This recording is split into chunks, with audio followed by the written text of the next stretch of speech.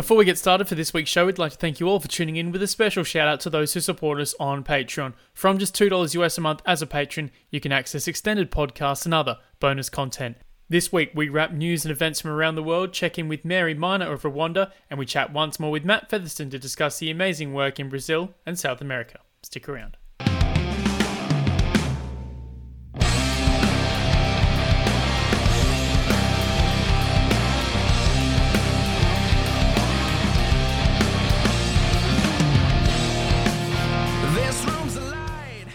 Welcome once again to another Emerging Cricket podcast online and on Sport FM in Perth. I'm Daniel Beswick, and with me are my two co-hosts. First up in Brisbane, Tim Cutler. Tim, how are you? Very well, Daniel. Good to have you back. You seem like you seem to be working 24/7 these days, so the podcast is lucky to have you. But all is well up here in Brisbane. I think it's the same thing every week. Not as good down near you, and even worse further in Melbourne. But yes, nothing to complain about up here apart from people hiding and lying to get over the border to get up here into the Sunshine State. From where you'd rather be is the I cannot imagine is the tagline. I cannot imagine lying to get into Queensland. Well, as we are in New South Wales about to be chucked into a second lockdown potentially, I asked Nick, how are you? Oh well, actually, I'm isolating because you got a test last week. Brooklyn has been feeling a bit sniffly, so we had to go to the hospital a couple of days ago.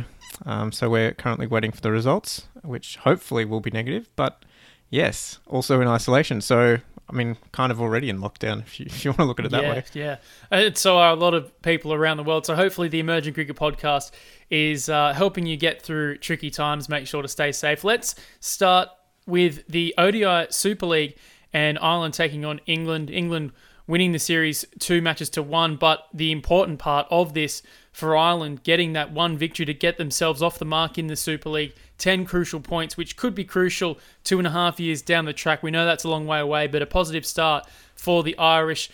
They were beaten convincingly in the first two matches, scoring 172 and 9 for 212, both being chased down. But the third match of the series, chasing down target of 329, Andy Balbirnie and Paul Sterling with big hundreds. And we saw Kevin O'Brien, another veteran, come in late to finish off the job. Quite a few issues in Irish cricket that I still think are quite important in terms of the emerging world. I know that a lot of the analysis of this series will be on the game itself. But for Ireland's cricketers, we know the struggles that they still face as full members, Nick, but this is a positive result, and as I said, 2.5 years down the track, this could be quite an important victory.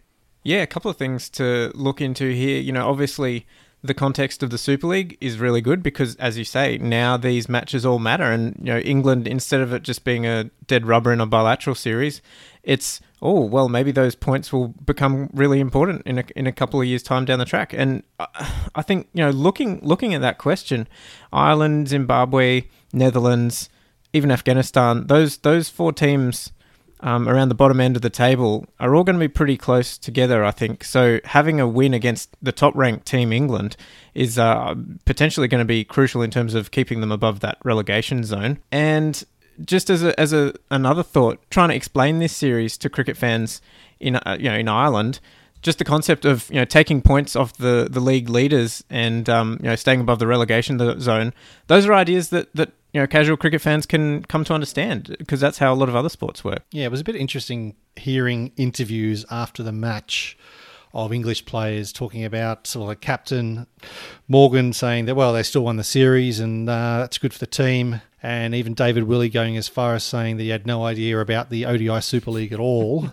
So, look, we had the response to the Sky Cricket piece during the test match where a certain commentator who will remain nameless said out of the corner of his mouth will just go on rankings, which we know is archaic, fallible and open to manipulation as we've seen in the past. And, well, at least now with England losing and with everyone boasting about how a second and third string team was able to beat anyone, it's funny to see this the same argument flipped over in their head. Well, it was only our third string team, but yeah, look at the parallels drawn with 2011 in the World Cup, the same score, and Kevin O'Brien, well, there the whole way through to the end. But I think for the Ireland that we saw in match 1 and 2, and it's two main guys with the bat up the top of the order that had failed in those two matches and came through with two amazing innings. I only got to see the highlights, but the way that Sterling was hitting the ball over the onside, it was the Sterling that we know and love. And look, it's really opened it up. And I guess this win has also probably awoken the world to what the ODI Super League means, and that all these games have context. It's 13 teams play 8 series of 3 ODIs, 24 ODIs each, 10 points for a win. Every game matters. So unlike the World Test Championship, where it does matter how many tests are in a series because points are apportioned accordingly, every game matters. So when we start seeing the tweets about how England hasn't lost a series in X number of years because, that game against Scotland didn't matter because it was only one game, it's going to be irrelevant because those points, as you both said, have put Ireland in a great position now to get themselves, if they were ever at risk, they're much less at risk now of being in that bottom spot and potential relegation. The consistent contextual cricket that will be played over the course of the ODI Super League is hugely crucial. I was looking at the Netherlands, and they'd only played 13 one-day international matches from 2012 till now. So to get 24, almost double the number of matches in 2.5 years, is the type of cricket that they need to develop and to play at the highest level, because you can only learn by doing it at the top. We've seen it with Ireland just in the course of a 3-match series. They improved in the 3 matches, and sure enough, the last match they got the result. And while they are full members, both Ireland and Afghanistan, it's very important to discuss the financial model of the ICC when talking about emerging cricket, because both of these countries get roughly half of what Zimbabwe do, and Zimbabwe don't get much. And finally, on Ireland, to think of all the ECB red tape and none of those players being able to play both county cricket and international cricket for Ireland, it's a huge issue, and we need to keep pressing on with that. The other big story this week, the Federation of International Cricketers Associations, or FICA, have released their findings once again. 277 professional men's cricketers were surveyed. Players from India and Pakistan were not a part of the survey. Some crucial numbers here, and definitely all from an emerging cricket point of view. 55% of these players feel there should be more than 10 teams at a World Cup. 86% feel the World Cup is the game's most important event. 53% feel insecure in their employment, and perhaps the most damning finding, 34%, that's over a third for those playing at home, of players have experienced a late payment or a non-payment under a contract.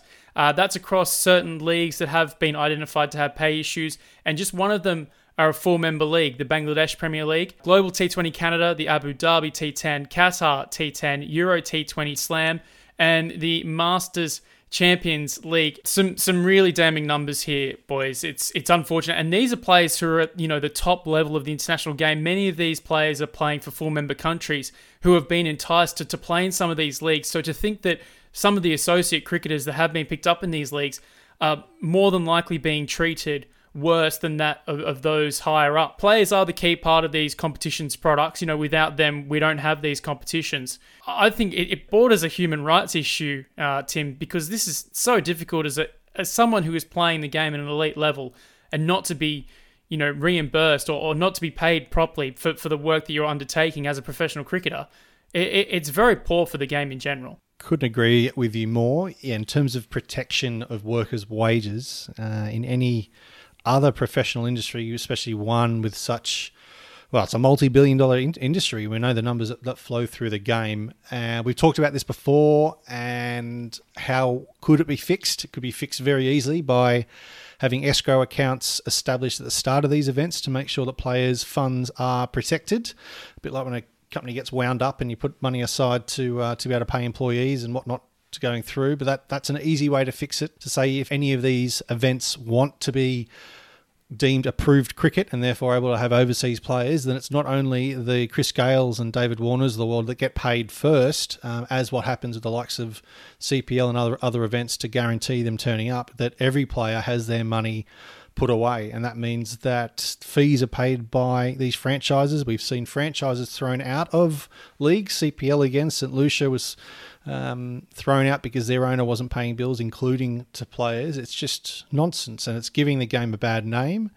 Not least to mention that these events that aren't happening, or in the middle of GT20 in Canada, players refusing to get on the bus, and thankfully all the players pulled together for that to happen. But it just, for everything else we've talked about, I know next week we're going to have a really long conversation with Steve Richardson from the Anti-Corruption Unit of the ICC, which will bring another perspective to this all. I think the game is under threat from various angles, especially from fixes, but not paying the players, and like the fact that that the T20 Slam hasn't paid players, paid contracts that they'd promised and hasn't even been run. Why should an event that doesn't pay its dues even exist? And I know there are still some very big names of the sport that were connected with these events that haven't been paid either. So don't think it's only the small guys. There are some of the big names that were attached with these tournaments and the big launches that are still not being paid as well. And it's just unacceptable.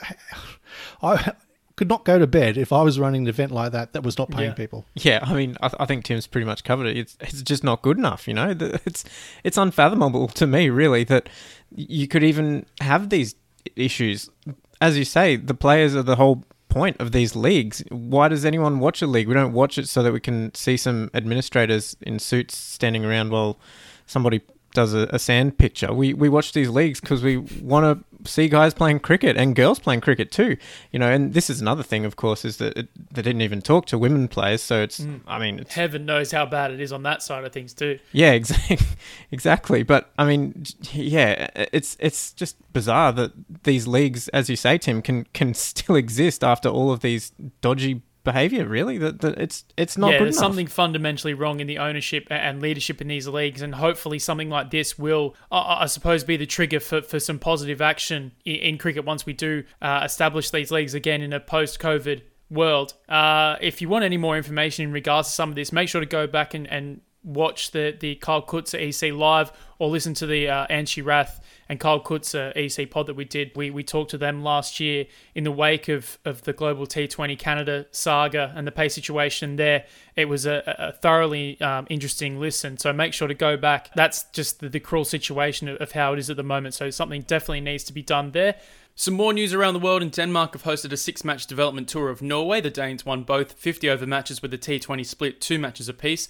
Norway levelled the T20 series thanks to scoring 9 runs in the final over to chase down Denmark's 129. Meanwhile, the Danish governing body has paid tribute to Jørgen Jørgensen, who passed away this week at the age of 80 after a battle with leukemia. The DCF hailed Jørgen as the beating heart of Danish cricket for many years. To Rwanda, and the Cricket Builds Hope organisation is continuing its positive work in the country. Here's Mary Maina with more, and after that, part 2 of our chat with Matt Featherstone.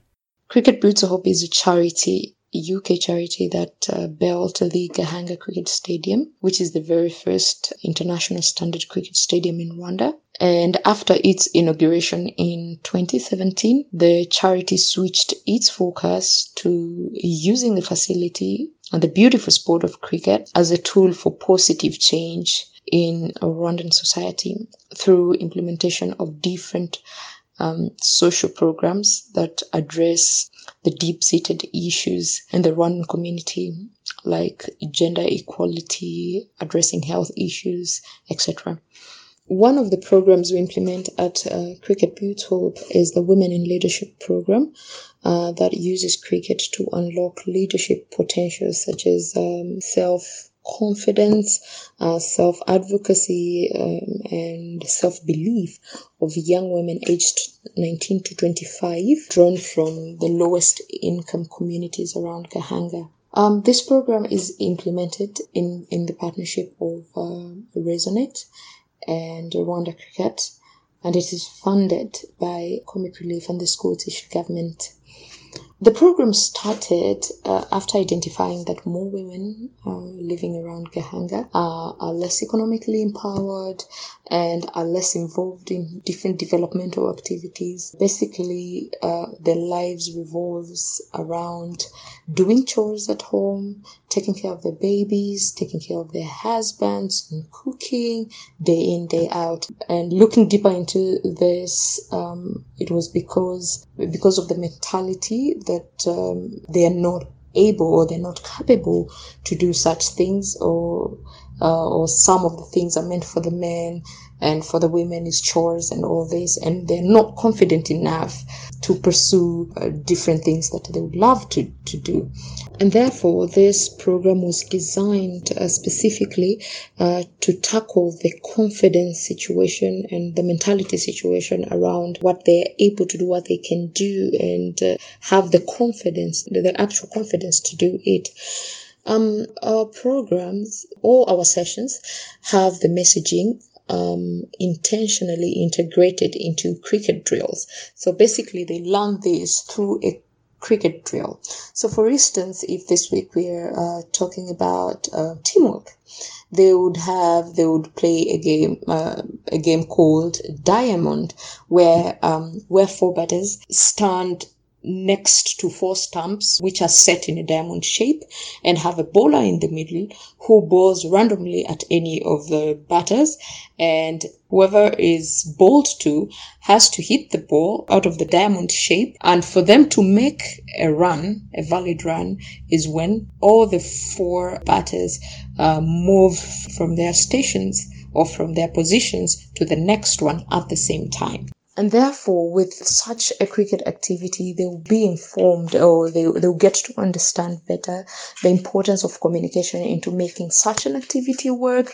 So that even happens in real life when you're talking about teamwork and many other things. So basically, we have many other lessons each week, different lessons like identifying strengths, goal setting, and all this, but they're deliberately embedded into cricket activities to send out the messaging.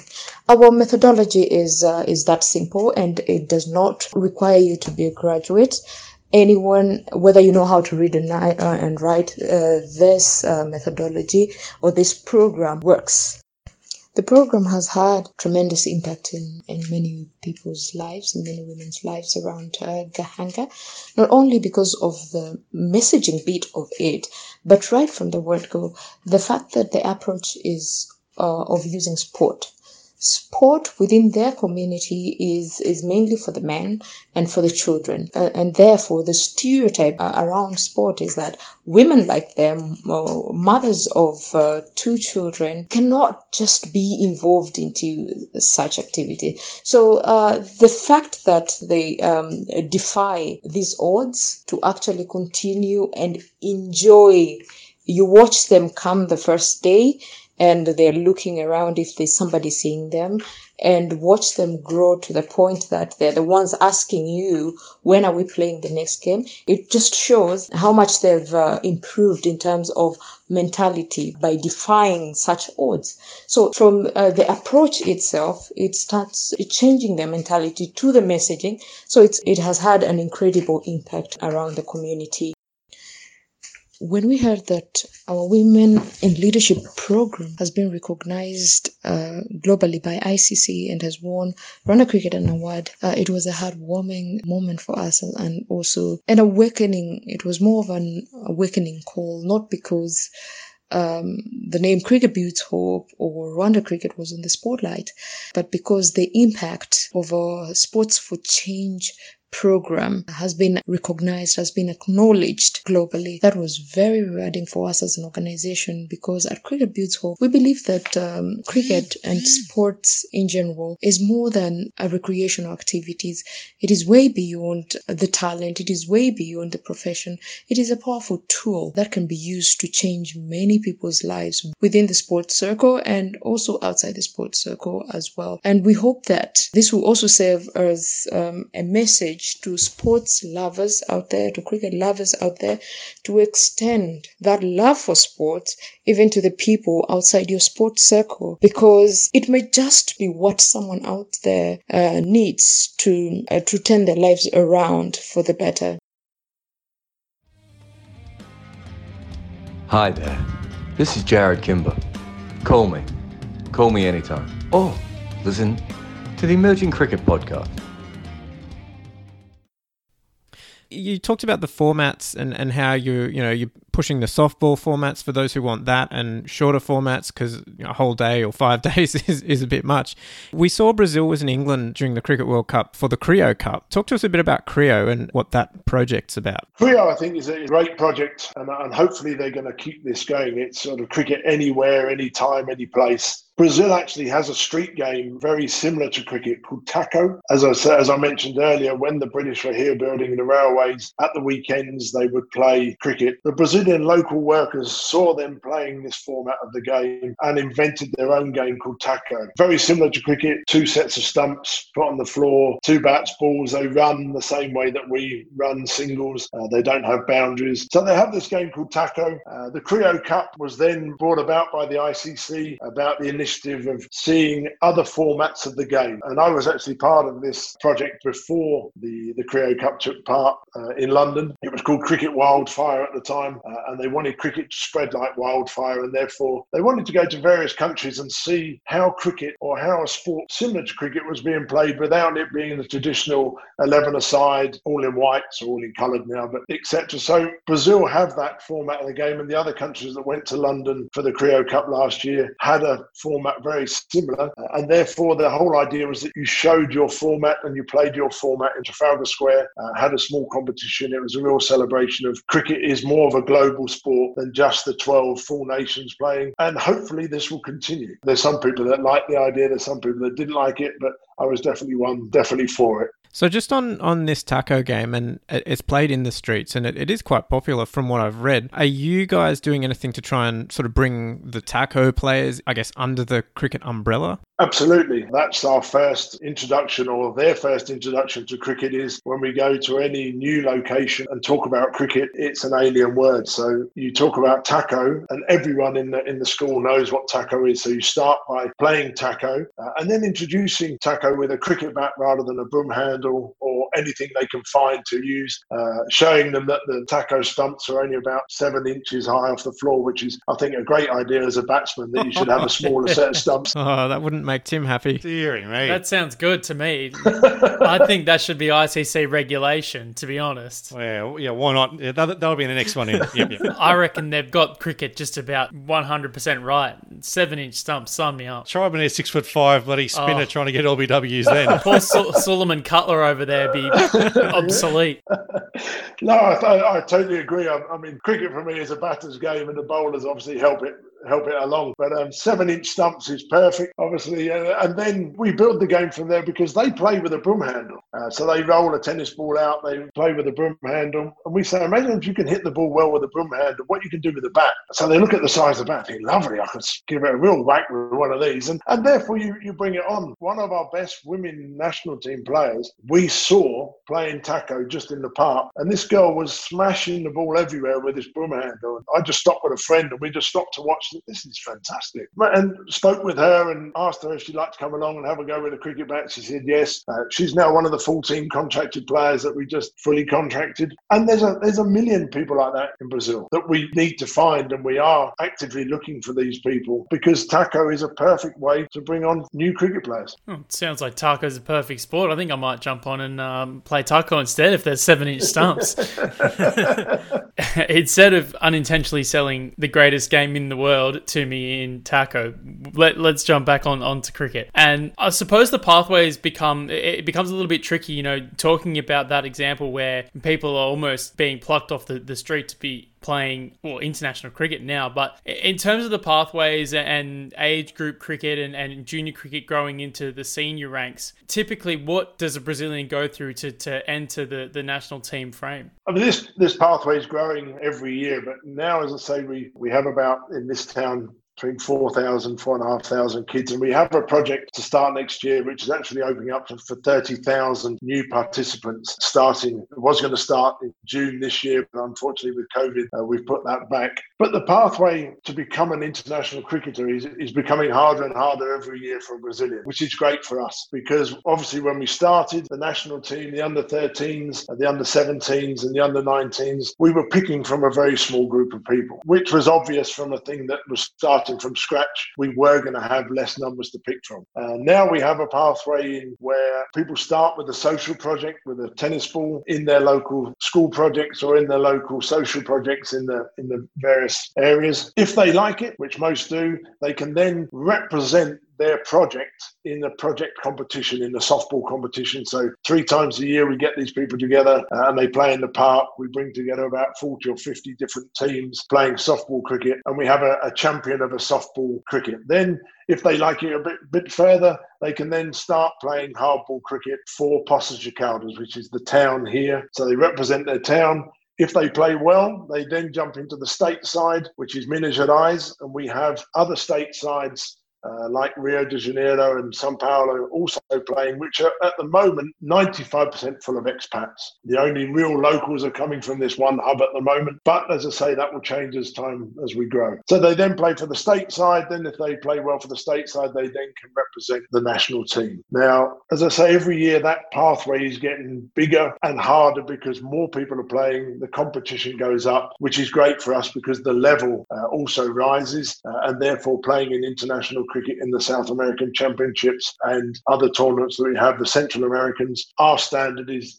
forever getting better when we're playing against the USA or Canada, who are our rivals, who we want to be there. So we know it's still not where we want it to be, but as I say, every year it's getting better, more people playing. Once we open the fields up to 30,000 people, we joke about that. That's a very small part of Brazil, but that's the size of Bermuda that played in a World Cup in 2010. So we know that the numbers are growing and we've got the definite advantage of the size of the country. It's just making sure that we grow the pathway progressively, but also in a format that we don't lose the whole idea of cricket. We don't want to go too big and not be able to service each community with competitions and support from the national governing body. So it's interesting you talk about the necessity to have a plan and somewhere for the people to go if they get interested in cricket, rather than expanding too much and then realising, oh, well, sorry, you can't play, we don't have the facilities for you. You know, what's the long-term plan looking sort of 5, 10, 15 years down the track of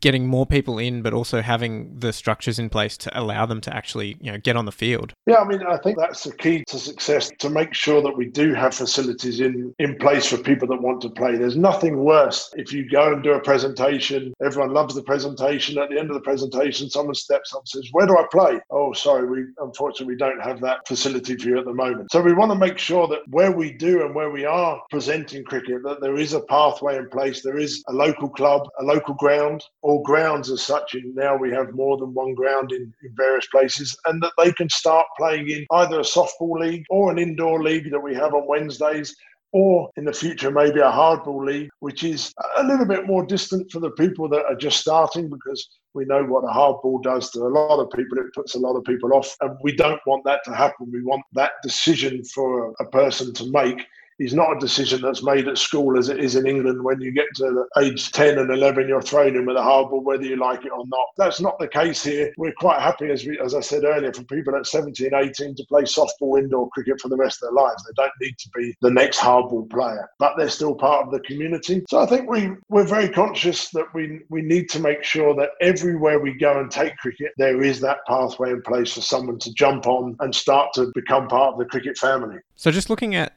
the broader state of the game into the recreational side of things, you've talked about the distinction between hardball and modified, and you're making very good use of the modified forms of the game. How many people are playing in sort of formal red ball, whites, that sort of traditional cricket, versus the number of people playing the softball or the indoor or whatever else kind of modified version of the game? At the moment in Brazil, when we talk about Brazil as a whole, there's 7 states that play cricket, and we have a lot of people in those states that are expats. So if you're talking about the expat community, all of the expat community play either hardball cricket, or sometimes you'll see in the parks a tape ball cricket that's very similar to a normal game of cricket.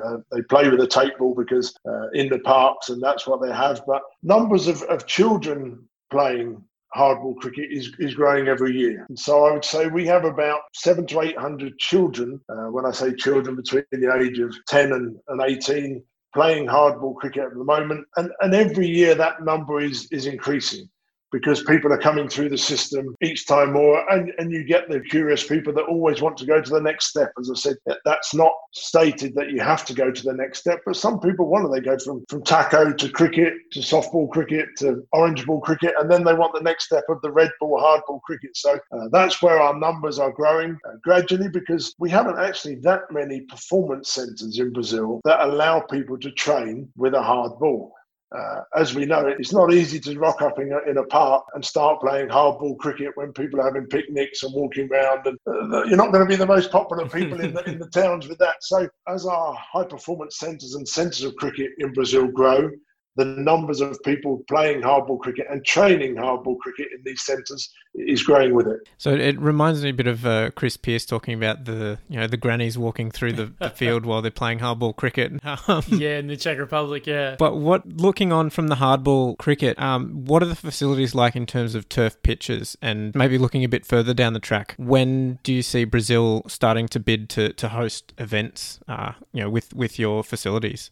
Firstly, I'll touch on the turf pitches, and I think this is something that I don't agree with so much as in the ICC. We actually we have a scorecard in the ICC that splits a percentage of how much you get funding if you have turf pitches or artificial pitches. My actual argument is, if you live in South America or a lot of countries that don't have the fortunate facilities that you get maybe in the UK or Australia, where curators look after a wicket, you're much better off playing on an AstroTurf wicket that's going to bounce nicely, that's not going to suddenly jump up and hit on the nose, rather than providing a grass wicket that's terrible and not rolled and not prepared. So therefore, my first thing is, we don't have grass wickets here in Brazil. We have grass pitches, but I tend not to use them because of that, because we haven't got rollers or groundsmen that make the ground perfect. So therefore, we play 99% of our cricket on AstroTurf and on concrete wickets. So that part, I don't think, and I'm not sure that we will get to grass for a while. Holding tournaments, again, I think as time goes on, tournaments should be allowed to be played, and even ICC tournaments, on AstroTurf. It's a level playing field for everyone. It's a reality for everyone to be able to have an AstroTurf wicket. And therefore, we actually have South American championships, Central American championships. We have a lovely home of cricket in Rio with 4 cricket grounds all next to each other with a clubhouse. They're all AstroTurf wickets, but it's fantastic. It's easy to look after, and therefore I think it's the way that cricket in associate nations is going to go. I really don't see that having grass wickets is going to be the key to success. Well, the world has just seen cricket played on hybrid wickets in Port Vila in Vanuatu, and that is a modified AstroTurf wicket with longer fake grass that has clay over the top, which is just watered and rolled. Is that an option, do you see, and would that help the development of the game, or at least moving on to more natural turf wickets? Do you see that as a potential game changer for emerging nations like Brazil? Absolutely. I also watch that and very closely, and Shane, who looks after the team over there, and Mark Stafford that works with Vanuatu. I think they've done a great job there. And also, those wickets are true wickets. I think there's nothing worse for anyone, especially someone who's starting to play, to turn up on a grass wicket, the ball lands on a length and then hits you on the chin. The chance of that person coming back the week after, even with helmets these days, is very limited. So therefore, if we can use these artificial types of wicket that simulate the perfect pitch, I think that's a chance for everyone to do. And as I say, that rollout wicket they put in Vanuatu, they can roll those out maybe in 20 or 30 different locations, whereas a cricket ground is very difficult to come across as just a purpose-built cricket ground. So, Matt, you've been recently re-elected as the global rep of non-voting associate members of the ICC. Just what does that role entail, and what do you think you can do in that role to continue to push cricket in associate members moving forward? Well, firstly, it's great to be re-elected. It is something that obviously I wanted to be part of, and I want to be part of, as Tim knows and many of you other knows. The lower associates don't actually get much say in cricket, and that doesn't go to say that the higher associates either get much say, but the lower associates get their voice through me, and therefore my job really is I get to take part in the development committee, the ICC development committee meetings, which I actually think is probably the best meeting in the ICC have. It's somewhere where you can actually sit down with people that really want to develop the game and talk about how we can take that game forward. Whether it gets taken forward and the board actually take on what you say is a completely different thing, but at least we sit down as a group of representatives from the associate world and discuss how we think cricket can move forward and how we can make cricket better. Now, as I say, it's very difficult. How the system works is there is actually 5 reps. So each continent has a representative, and then out of those 5 representatives is elected a global rep who then takes part in the ICC meeting of the development committee. We try our best to speak to each other over the months through WhatsApp, through emails, through Zoom to find out what our countries want. They're generally the same type of things. Most of the associate nations are looking for the same thing. Obviously, money is a big thing, but that's not often the easiest thing to get. But working on eligibility criteria, working on distribution of funds fairly, working on all sorts of things as a global group helps. And so my job is to try and put the voice of those 54 countries I represent to the Development Committee and then subsequently onto the Board of Directors of the ICC. So what's it like trying to, I guess, synthesize the interests of over half of the ICC's total members, into one person and one voice?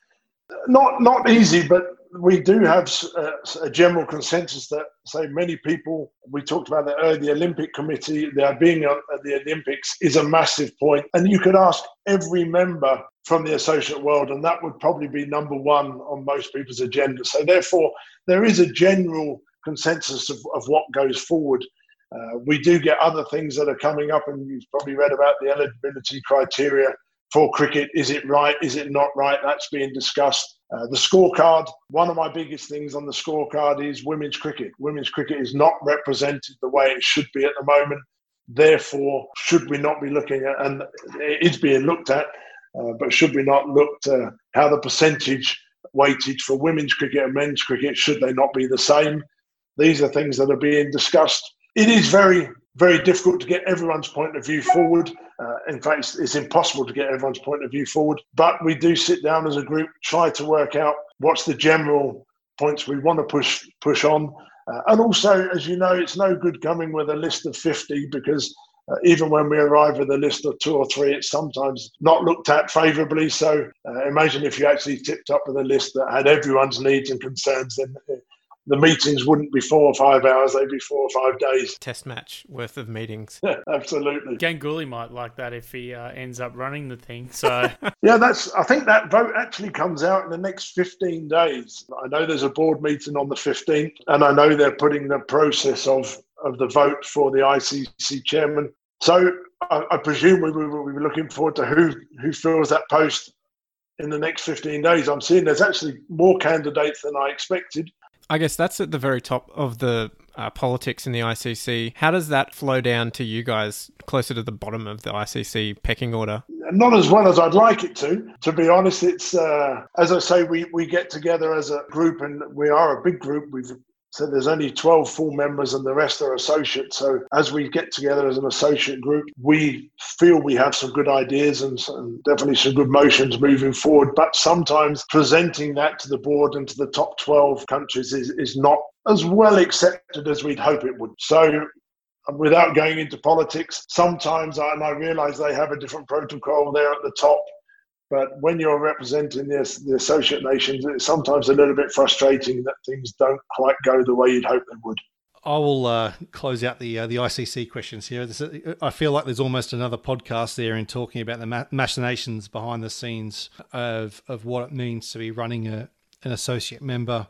Taking Olympics off the top of your list and you talking about focusing on 2 or 3 things only to try and get that focus and consensus, what are the type of things at the top of your list beyond the Olympics for the non-voting associates? And I keep saying that, I keep thinking that we've got to come up with a better term or voting associates as you former affiliates who have become associates, but unfortunately it's a matter of we're equal, but some are more equal than others. So I guess I'd like to get your perspective on that as well, but also what the focus is that you're taking to those top table meetings on behalf of those currently called non-voting associate members. Yeah, I mean, the lower associates, we obviously are trying to fight for the perfect scenario. I mean, the perfect scenario for me in the ICC would be one country, one vote. That would be the perfect scenario. Now, if we're preaching that as associates to the top table of the full members, then my next question would be is why can we not do that among the associates? So we're through the associate members, we've got the divide, the simple divide of the associates and the non-voting associate members is if you're not in the top 40 of the associates, you don't get a vote. So therefore, what it's really saying is we're equal, but we're not equal. because the lower bunch don't get a vote. They get one vote through each of their regional reps, so they actually get 5 votes. So I think to start the whole process off is we need to be as a unit and decide if we want one vote for the ICC. We've got to start doing that with the associates first. Once we get our own house in order, we could then offer that to the full members, whether they agree or not, that this will happen. And one day we'll end up like a FIFA system where one country gets one vote.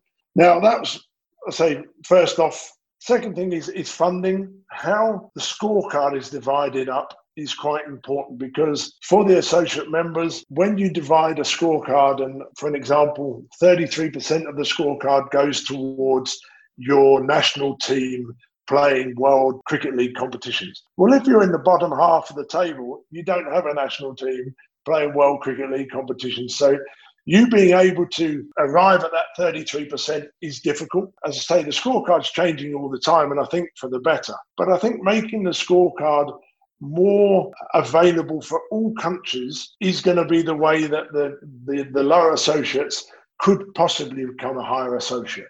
So looking at that scorecard, as I've mentioned earlier, making women's cricket on equal grounds. So countries like Brazil and like Thailand, that you've never heard of the Thailand's men's team in a World Cup, but you have now just seen the women taking part in the World Cup. Well, why should the funding be so different because they're a women's team and not a men's team? So I think we're getting to the stage where on the scorecard we can there say, whether you've got a great women's team or a great men's team, you get the same percentage of the scorecard available to your country. So these are main issues that are put forward. We have a situation at the moment where we had a surplus amount of money from the ICC, and how that's to be divided between the members. That's also been a fairly big point for the non-associates and the members and the full associates. So there's a million things that we do put through. We try to make work, but as I say, it's a slow process because we don't actually have as much power as we'd like to have. In fact, we have no power. We can make recommendations, and it is just a recommendation. Whether it's accepted or not is a completely different thing. Let me just say, things for the associates are getting better. I'm not saying a doom and gloom that, the associates are having a terrible time. No, we're very grateful for everything that happens. Every year that I've been part, and I think that's why I stay on and why I want to be the global representative, is I feel that there are opportunities that are being taken. Steps are slow, but things are getting better. We talked about this a few years ago, that we had 10 full members. We've now got 12. Well, that doesn't sound massive, but that was a massive step for us, that the top 2 associates got made into full members that 15 years ago was not even a dream. So therefore, these dreams are available to us, and we are slowly getting closer and closer to where we want to be. It will be a long process, as you know, but it will happen. So we opened up the chat to a number of our contributors at Emerging Cricket, and one of them, Shrunak Saka, came forward with 2 questions. The first one, he wanted to know, does cricket have any sort of mainstream visibility in Brazil? And if you wanted to watch the cricket in Brazil on television, can you access it through legitimate means rather than pirated and illegal streams? Unfortunately, there is no way to watch cricket in Brazil unless you watch it through pirate, or sometimes through ESPN, through the ICC networks. You can look through the ICC websites, but no, on mainstream TV, cricket doesn't exist. It would be nice, but I think that's still a long way off. It doesn't exist in lots of countries now. If you go to England and you don't have Sky, then you can't watch cricket anymore on TV. So it's not even really on mainstream there. You get a glimpse of it on the news, and that's all. So it is just through internet, through sites on the internet, that you can watch the cricket. Now, don't want to put you on the spot here too much, but a question that we ask every single guest on the show is that if you could change one law in the game of cricket, what would it be and why? He wants 7-inch stumps, doesn't he? Yeah. If he doesn't say it, I'm going to say it. I'd like to adapt a law. The first thing I'd like to adapt, and I think cricket would make it a bit more exciting. I'm a big fan of making improvements to it to make the game a little bit more exciting. So my first thing would be an adaptation of the law. I'd like that you could have almost like in a baseball, a double play. So you could be caught and run out. I think that would be great. It would just add a little bit more excitement to the game, and therefore maybe get the odd double play of a run out and a catch would be fantastic. I'd also, I'm not quite sure why the law of LBW, of the ball pitching outside leg stump, I think that could be looked at again. And I think left-handers definitely struggle from that. But a ball pitching outside leg stump that's obviously going to go on and hit the stumps cannot be given out LBW, whereas a ball on the offside pitching outside off stump coming back to hit the stumps can be. Therefore, I think that could be looked at, but I'm a big fan of the double play. Double plays have been popular. You've almost gone against the batting rights there, the batting privileges with the leg stump. I'm very surprised. I know. He's come around, isn't he? This sees pro cricket growth. See, it's all to make it more exciting. It's funny how many, and this means that you don't listen to enough of our podcasts, and I'm very angry at you. But it's funny how many people do say the double play. And Freddie last week said it, I think.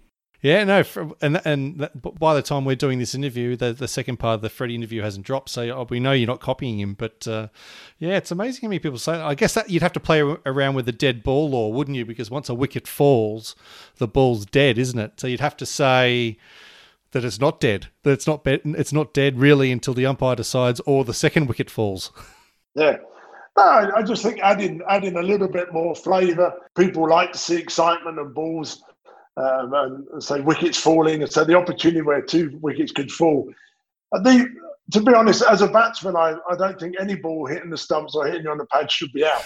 I think that's a terrible rule. I always did do. I never quite understood it. But Cutler's going bright red. But if you imagine in Brazil explaining to people the LBW law and trying to explain to them that a ball outside off stump hitting the stumps could be out, but a ball pitching outside leg stump hitting the stumps is not out. And their answer is, well, why is that? Yeah. And I've got no idea. I just say that's the laws of cricket. Don't ask difficult questions, but because that's what the landed gentry decided 150 years ago. Yeah. Absolutely, yeah, absolutely. But no, as I say, as a batsman, I think LBW is a terrible law. How about we just scrap LBW altogether? That's good. We finished. It's good that you finished as we thought you would, as opposed to this, pro cricket growth and excitement. Yeah. Well. Well, Matt, it's been an honour to have you on the show. It has been a long time coming, but so glad to have you on finally. Congratulations with everything going on in Brazil cricket and your role in the ICC as well. Keep doing what you're doing, and hopefully we can have you on the show in the not too distant future discussing more great things coming out of the game. Yeah. Firstly, many thanks. It's a privilege to be part of your show. Obviously, known Tim for a while and talked about the possibility of coming onto your podcast. So thank you very much for having me. And hopefully we can keep providing good stories for you and tell you some more new stories about cricket in Brazil, cricket in South America, and how our women in a couple of years are going to be leading the way forward for Cricket Brazil and women's cricket, and we can be doing more podcasts about their success later on the line. Mate, thank you for giving us an hour and a half of your time. Really, 2 hours. No, appreciate it more, and I do listen to some of your work, not all of it, I must admit. You got more important things to be doing than listening to our podcast. Mate, it's been great. And, I had tears in my eyes listening to the story about the girls and the guys going to university. Hopefully we get more and more people interested. A huge thank you to Matt Featherstone again for joining us on the show, and a thank you to all of you listening around the world. To keep up with news and events from the game's new world, make sure to jump on emergingcricket.com. You can also find us on Patreon. But for now, on behalf of Tim Cutler, Nick Skinner and myself, Daniel Beswick, see you next week.